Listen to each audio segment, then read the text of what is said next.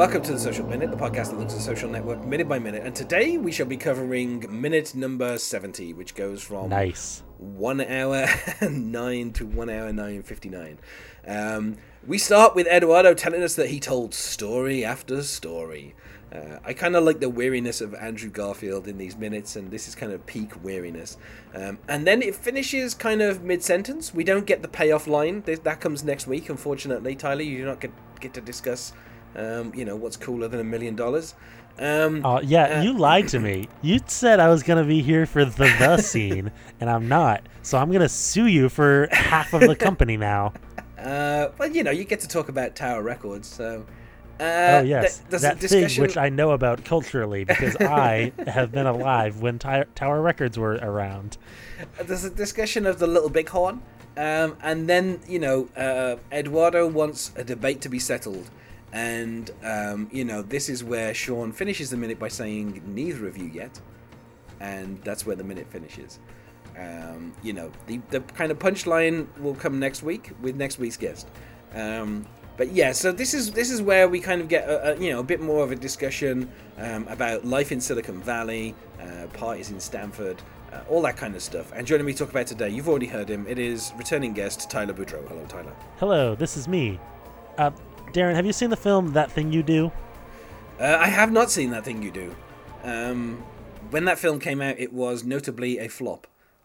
Probably because people like me didn't go and see it at the cinema. It's a great movie, but there's a scene where the band The Wonders, they go on the radio, and the radio announcer's like, and joining me this week is those guys from Erie, Pennsylvania. Their song's climbing up the charts. It's The Wonders, and they all go in unison, hi, and then he's like, all right, and now we're gonna play the song, and then they're all like, he puts the needle on the record and he's like, all right, boys, thanks for coming by. And they're like, wait, all he did was just say hi. So now every time I'm on a podcast and they're like, hey, everyone, here's Tyler Boudreau, and I always just want to go, hi, and then leave. I guess that would work well on the That Thing You Do minute. But not so much on this minute, because otherwise it's going to be about 20 minutes of me just talking to myself. And I do not want to feel like a Sean Parker. Just telling story after story. Although I must say I've never been to Silicon Valley, and I certainly have not partied at Stanford or LA. Nor have I. Yeah, again, like this is setting something up for later on in the film, because Eduardo talks about how, Mark had to come to California. I love the emphasis as well.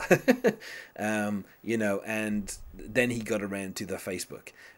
Now, obviously, this is where we kind of get the end of the previous minute where we talk about record companies, and of course, Eduardo corrects Sean Parker after he said Case is going to suffer for their sins too, which, again, it's like, how are they going to suffer? But that's kind of skipped over because, of course, Eduardo says, you didn't bring down the record companies, they won.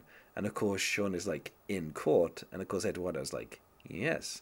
And there's a wonderful bit of tension here between Justin Timberlake and Andrew Garfield as they play the scene before Sean, of course, delivers the kind of coup de grace and says, do you want to buy a Tower Records, Eduardo? I think it's funny because, Tower Records obviously was one of the kind of big, record store brands in America.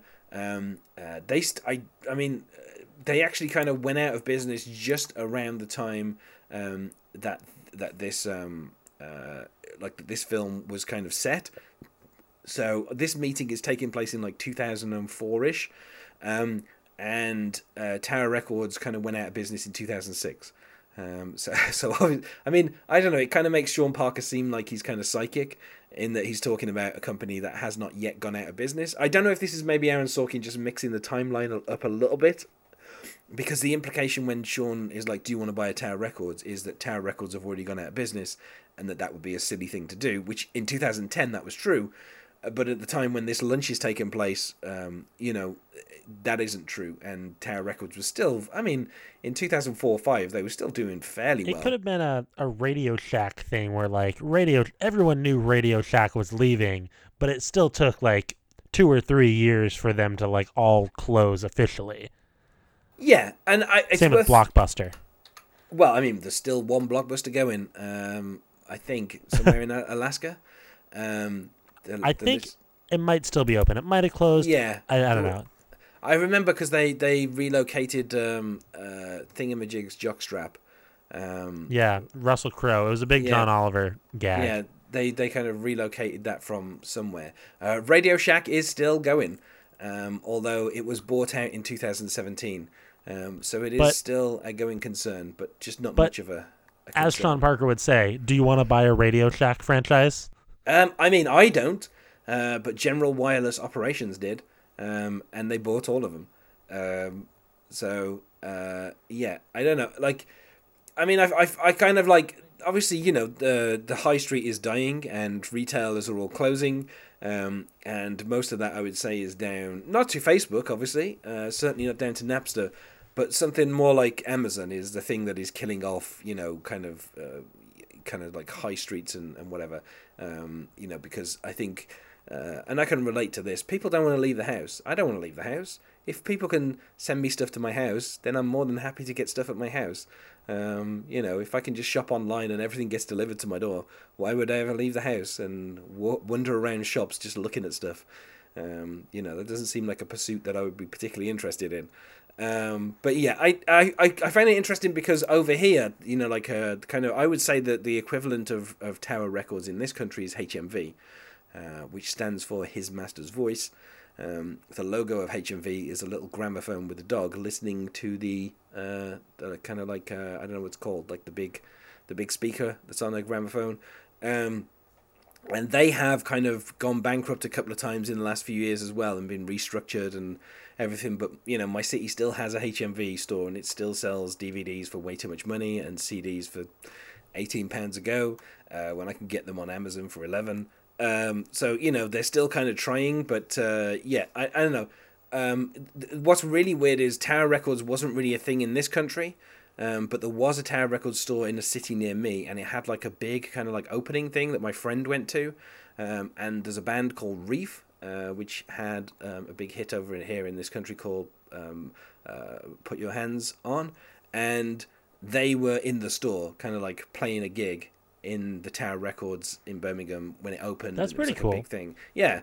My friend got a few records free at the deal because the band started picking merchandise up and giving it to people, which apparently they were not meant to do, but they did. So my friend managed to get a couple of free albums out of that deal. And so I mean, it closed down many years ago and turned into a Gap, and then closed down from being a Gap into something else. And the retail space where it is has been kind of turned over a few times now, and I can't even remember what story now occupies it. But very briefly, Tower Records was a thing, and I only ever journeyed to it myself like 2 or 3 times, and then I wandered around and I was like, what am I doing in here? Like, I own pretty much all the music I want to own, and this is at a time where I could easily get stuff through iTunes. So I'm like, why am I wandering around a store, like looking at physical media? It makes no sense. Though I will say I'm a strong advocate for people owning DVDs, because you never know when a streaming service will suddenly decide to not show a movie anymore. Yeah, I like having CDs and DVDs. I definitely support that. I don't buy CDs as much unless they're like older things. Like I just bought a Violent Femmes CD, but because it's a greatest hits record that doesn't have the versions of the songs on that CD are different than the ones on the other CDs. And yeah, so there's a local franchise around where I live in New England called Bull Moose. It's essentially your record. They sell more records now than they did 10 years ago because records are back, and CDs and DVDs, and they also sell like nerd culture things like your basic board games, your like coloring books, like adult coloring books, stuff like that. And you reminded me of the band that played at your Tower Records. The band Mumford and Sons once played at the Bull Moose near where I live, and for some reason I missed it that day because that would have been a cool show to go to. But yeah. So I mean, I think it's kind of weird because obviously when we're hearing do you want to buy a Tower Records, we're hearing it in 2010 or we're hearing it in 2019, and of course that sounds like an obvious statement of like, no, you don't want to buy Tower Records. Like, that would be a foolish thing. But when this meeting was taking place, it wouldn't have been that foolish for somebody to want to, buy a Tower Records. I mean, let's put it like this. Even if you bought a Tower Records, and let's say you managed to buy the building that it's in, once the Tower Records closed down, you would still own a building. And, there's nothing wrong with, like, owning retail space. Like, you can always rent that out to somebody else. You're still going to be able to make money off that kind of thing. Nobody's lost money investing in property unless we're talking about the 2008 crash, which we are not, because this is not that film that was directed by the guy who also directed Big Short. Yeah, this is not The Big Short. So, but yeah, I mean, that kind of statement of like, do you want to buy a Tower Records? Like I say, it feels slightly like I don't know that Sean Parker would have said that in 2004. He might have said it in 2010, and it just feels like maybe something that Sorkin's kind of thrown in there to make Sean Parker look slightly less kind of crazy. Just to make him look a bit more like he's kind of savvy. And then, of course, we get to the actual kind of point of this, which is, they're in 29 schools. They've got 75,000 members. And then, of course, Sean kind of, I don't know, he ignores what Eduardo says and goes, tell me about the strategy you're using to, Mark. And then Mark kind of outlines a strategy, which, to be honest with you, some of the other guests that I had on here kind of joined Facebook around the time when this was the kind of strategy that Facebook was using. And basically they only joined Facebook because, there was no alternative. And, this was how it was kind of done, where they talked about how they wanted to get into Baylor, but Baylor had a social network on campus. And so they basically went to every single school within 100 miles and put Facebook on those campuses. And then, of course, everyone on Baylor is like, we can't communicate with people who aren't on the Baylor thing, but we can with people who are on Facebook. So, of course, they all join Facebook. And I like how Sean kind of praises this and says, that's called the Little Bighorn. I don't know if it is. Like, I don't know if that's the strategy that played out at Little Bighorn. But, yeah, I don't know either. Yeah, but it sounds clever coming. Again, this is one of the things to make Sean Parker seem like someone who's like kind of a seasoned businessman. And then he says that smart Mark, and of course Eduardo then jumps in and goes, "Thank you, it was mine." And like you say, this is where kind of Christie like elbows him and is like, "Easy," like to kind of calm Eduardo down. And then of course this is where Eduardo lays it out. Settle an argument for us. I say it's time to start making money from the Facebook, but Mark doesn't want advertising. Who's right? And of course Sean says, "Neither of you yet." And in the next minute I'll discuss why he doesn't think either of them are right. But like this idea of Facebook using these kind of strategies to kind of get onto campuses is kind of interesting because like I say, I've talked to other guests who were kind of going to university around the time that Facebook was starting up, and they would say like you needed like a university email to be able to, or a college email, I guess Americans would say, to be able to get onto the site. And of course some people would get their email address before, like when they enrolled in like the spring, and others wouldn't get it until the fall. And so you had like 4 months of people being on Facebook before you got to college, kind of making friends and stuff. And then by the time you got to college, then you got to join Facebook, and that was a thing that kind of everybody was doing from like 2003, 4, 5. Until it was kind of made available to everybody in 2006. This was the thing that was big on kind of college campuses, was being able to get access to Facebook and being able to kind of make friends with people on campus and kind of be able to join in activities and all that kind of stuff. And it's kind of interesting that effectively Facebook took this this kind of utility. Like it kind of positioned itself as a utility on all these campuses of like, well, if you want to know who else is at your university, if you want to know who else is in your classes, if you want to know who else is in your dorms, the only way to kind of find that out was this privately owned website. And it was obviously kind of compiling all this data about these people, about these students basically, and putting it in one place for everybody to use that information. But, you could only do that if you were enrolled in colleges.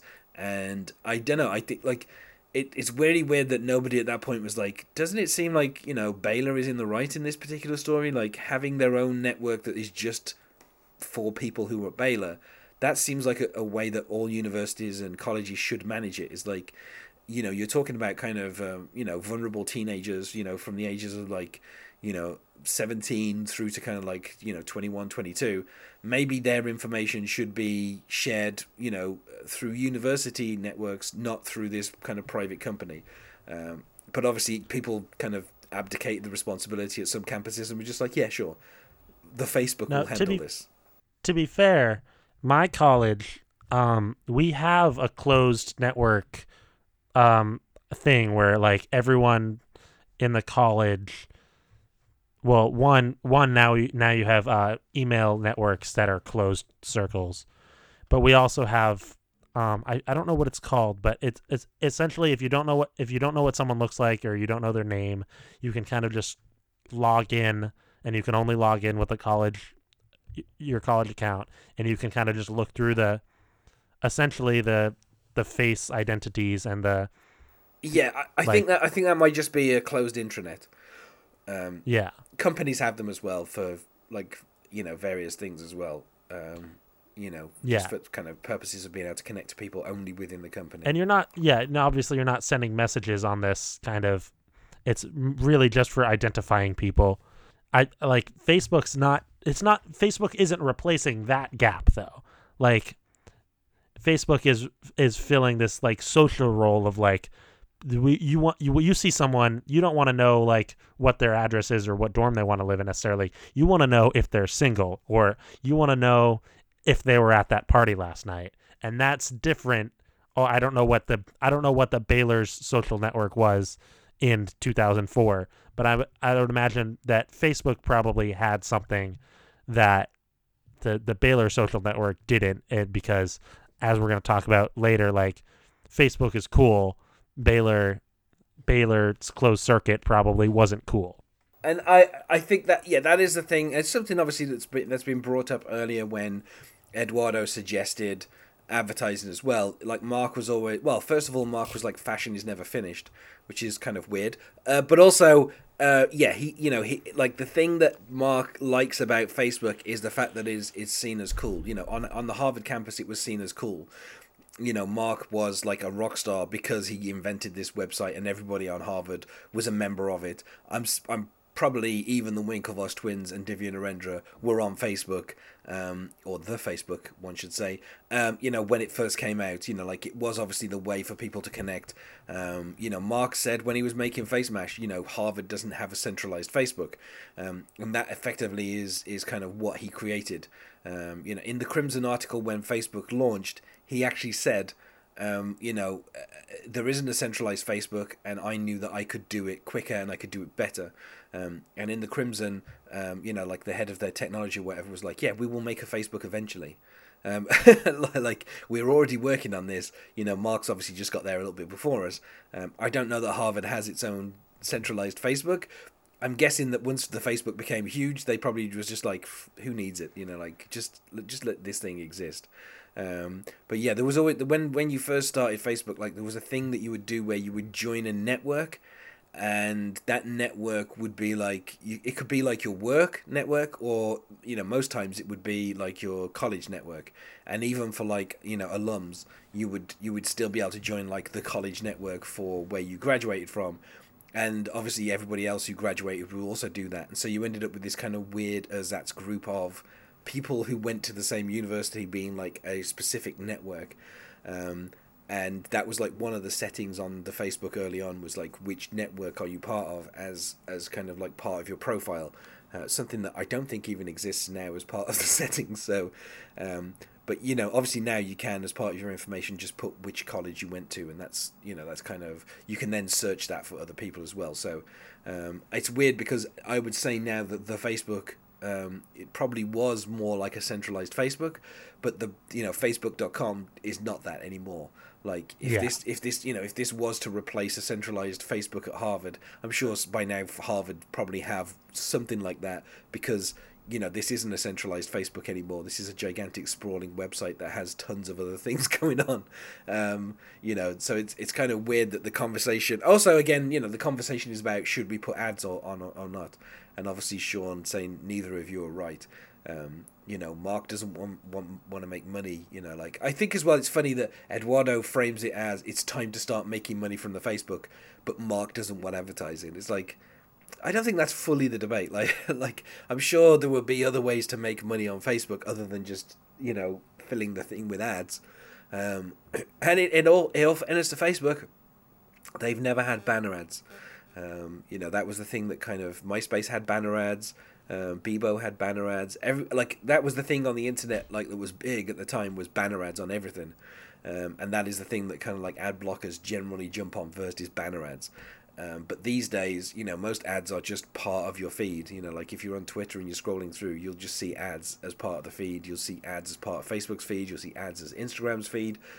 Even on Snapchat, there are, advertisers that are, or should I say there are websites that kind of put sponsored content as part of, the kind of, not your feed essentially, because I don't think Snapchat really has a feed as such, but what happens in Snapchat is if you're viewing all of your friends' stories, they all play in sequence.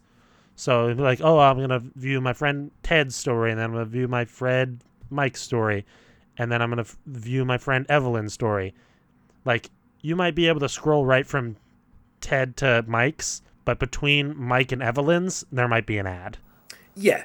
So it's kind of not. I mean, because Snapchat doesn't really have a feed as such, but yeah, there is a stream of stories where there is a feed of sorts where you will end up being interrupted by advertisements. Well, even Tinder has ads now. You're swiping right on whether or not you want to download the Game of Thrones app. Yeah, and the thing is as well, that is also true of I will say the latest kind of social network, which is TikTok. They've started putting ads, so when you go into the app, the first thing you see is an ad. And then, as you scroll through your homepage, you'll get occasionally an ad will come up again in in between two kind of videos. And of course, even the games that I play have ads in. I like to play Yahtzee, and I have the Yahtzee app. And occasionally when I finish rolling some dice, an ad will play. Yeah. And I could skip it after 5 seconds, but it's still there. It's kind of pervasive. That's why you got to play the games that have enough in-app purchases that they don't have to buy ads. Because I play Two Dots still. On Yahtzee, if I make a purchase of more than a certain amount, it removes the ads. So I can pay to get rid of the ads, essentially. Yeah. That's how most games function. Yeah. There's the free version and then there's the plus version. But I feel like Candy Crush is the biggest game probably. They have so many in-app purchases that I feel like there aren't ads popping up regularly because enough people have to buy the in-app purchases to get past the levels where there's not. Well, I mean, Simpsons Tapped Out does not have any ads at all anywhere. It is completely app-free, but I guess that's because people are spending enough money on donuts, which is the in-app kind of is the premium currency. So yeah, but I mean, just ads are everywhere now, and on YouTube, everyone's used to ads. The funny thing about YouTube, of course, is, I mean, this is a complaint I've heard from people where they're complaining about how these days trailers have a 5-second version of the trailer before the trailer plays. And the reason for that is that 5-second version will play before other videos in YouTube, and then people can skip. So yes. It's only there as a little kind of, if people are going to skip, at least they'll see there's 5 seconds of this trailer for, Godzilla 2 King of the Monsters. If they don't watch the rest of the ad, it doesn't matter because they've already seen the information in those 5 seconds. The problem is when you click on the YouTube link to watch the trailer. And then you get the 5 seconds again. Yeah. Yeah, that's irritating. It seems like they could make 2 different versions of it, but I guess that costs too much time, so they just stick with the 5 second before the normal trailer thing. Or in recent times, the Spider-Man trailer had Tom Holland talking about how it contained spoilers for another film, and that was 5 seconds before you skipped. So it's kind of well, that's enticing because now I want to watch that trailer. Yeah, so I find this argument quite interesting, given obviously where we ended up, with Facebook stealing everyone's data and selling it, and also sticking ads left, right, and center. It doesn't feel like, Facebook long stopped being cool many, many years ago. So this kind of film, I don't know, it always feels a little quaint when people talk about ads and stuff in this film. It always kind of makes me laugh just a little bit because it's like, oh, if you fictional people in 2010 only knew. Where this is headed. Wild. Yeah. So is there anything else in this minute you feel that we've got to cover? I don't really remember what happens in this minute specifically. It's mostly just the description of the kind of the stuff with Baylor and the little bighorn. There's not like, it's just kind of like a marker of the progress. They've got 75,000 members at this point in time. They're in 29 schools, which again, like the concept of getting into different colleges was like a weird thing that this film kind of did, because by the time this film came out, everybody was on Facebook and there was no kind of restrictions. So it's interesting that at this point there's still like restrictions as to which kind of EDUs you could use to log in. Was kind of like the limit, and so it kind of feels weird that they limited it to certain schools, and kind of getting on those campuses. But yeah, that's kind of, it's just really kind of a bit of a transitional minute before we hit the kind of the punchline of this whole meeting, which will happen next week. I'm trying to think of like anything like big picture about the whole movie that I have comments on. Even one of my favorite things about the movie is the song that plays over the credits, "Baby You're a Rich Man." Yeah, which what I love about Baby You're a Rich Man playing over the end credits is to license Beatles costs a huge amount of money. Yeah. So just by putting that song on the end credits, they are literally saying, look at us, we can afford a Beatles song. That's how rich we are. And that kind of feels like a Mark Zuckerberg move, like, wearing flip-flops to a meeting, playing a Beatles song in a film, just because that's like literally it is describing what they are. Baby, you're a rich man. Yeah, we're a rich film. We can spend like $5 million on getting some rights for a song just for the end credits, just to make a point. Yeah, and it kind of nails that bittersweet tone of the end. And I think it's an interesting movie because it's so fast. Everything is like crazy, talky, and then the movie kind of just ends. You have the Rashida Jones scene at the end, and then you're like, oh, it's over. Okay. Yeah. And her advice is just pay them money. Pay them money and then that's it. Like, it all finishes if you just pay them some money. Like, hey, yeah, you can just pay them off. Hey, guess what? You're still going to be rich and you're still going to be a terrible person. Yeah, one might say, baby, you're a rich man. So just pay him. Pay the money. But yeah, I mean, it's funny because whenever I watch this film, when it gets to the point where his business cards get delivered, the whole film kind of becomes very melancholic for me because I'm like, oh, this is near the end of the film now. Like, by the time those business cards get delivered, you're kind of in the last kind of 10 minutes. Yeah, when they're in the office in California, yeah. Yeah, and it's kind of empty and the music's a bit kind of sad and you're like, oh, this film's going to finish now. If someone had said to me David Fincher is going to remake one of his films and it's going to be The Social Network and he's just going to keep making it for the next 20 years because it's just going to mirror everything that's happening on Facebook, I'd be like, I would watch that forever. I would say, just give Jesse Eisenberg hundreds of millions and just have him just, act this role for the rest of his life. And I would happily watch it just because, by the time I get to the end of this film, it does make me kind of feel kind of sad that it's actually finishing. It's crazy that Jesse Eisenberg is more likable than the real Mark Zuckerberg. Yeah. Something that I haven't actually mentioned up until this point, but Saturday Night Live actually had Jesse Eisenberg and Mark Zuckerberg meet on an episode of Saturday Night Live. Oh, that's crazy. And it was as awkward as you imagine it to be. Well, and then the other crazy thing is that Andy Samberg also kind of looks like them. Yeah. I mean, I don't know that SNL ever did any kind of like sketches about The Social Network, but I would imagine Andy Samberg would have had to play the Mark Zuckerberg role. And I know for a fact that Andy Samberg also once did a Michael Cera impression, that's kind of like the holy trinity of people that kind of look alike, is Michael Cera, Jesse Eisenberg, and Andy Samberg. Although having covered Arrested Development for my other podcast, I've made a huge mistake.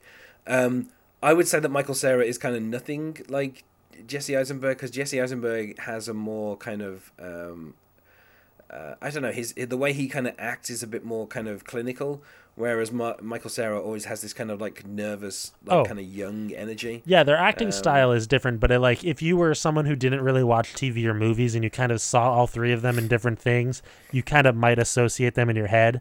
And so kind of me growing up, that was kind of what happened. It was like, oh, these guys are all kind of similar looking. Or if you were Brad Pitt, you would think they were the same person because Brad Pitt, of course, has face blindness and cannot tell people apart. Oh, yeah. Yeah, so and that rounds it all up nicely, I would say. Obviously, on a Friday, I like to say that, if there are other films that you want to hear, talked about minute by minute, then by all means, visit moviesbyminutes.com, where if there is a film that you like, somebody is probably talking about it minute by minute, and if the film hasn't been covered yet, then you should talk about it minute by minute. Me? That's pretty much how. Yeah, you should. That's pretty much how all of these minute by minute podcasts start. Is just someone's like, I should talk about this minute by minute. And speaking of that, let's go to plugs. Is there anything that you wish to plug, Tyler? Yeah. Coincidentally, talking about minute by minute. Yeah, you should listen to Fantastic Mr. Fox Minute, the podcast I do with my sister about the Wes Anderson film Fantastic Mr. Fox. Again, if you like quippy dialogue and fancy editing and interesting camera angles, you're gonna like Fantastic Mr. Fox. So yeah, also follow us on Twitter. @Amateur Nerds is the handle for the show Fantastic Mr. Fox Minute, and my personal handle is @Tyler Boudy, TYLERBOUDY. I mean, I'm disappointed you did not call it Fantastic Minute Fox, but I mean, I guess that's just stretching the naming conventions a little too far. So we call it Fantastic Minute for short, but we do not call it Fantastic Minute Fox because that is too hideous. I guess you got to draw the line. I mean, having done a animal-based minute-by-minute podcast myself, we went with a talking cast for a talking cat. That's not bad.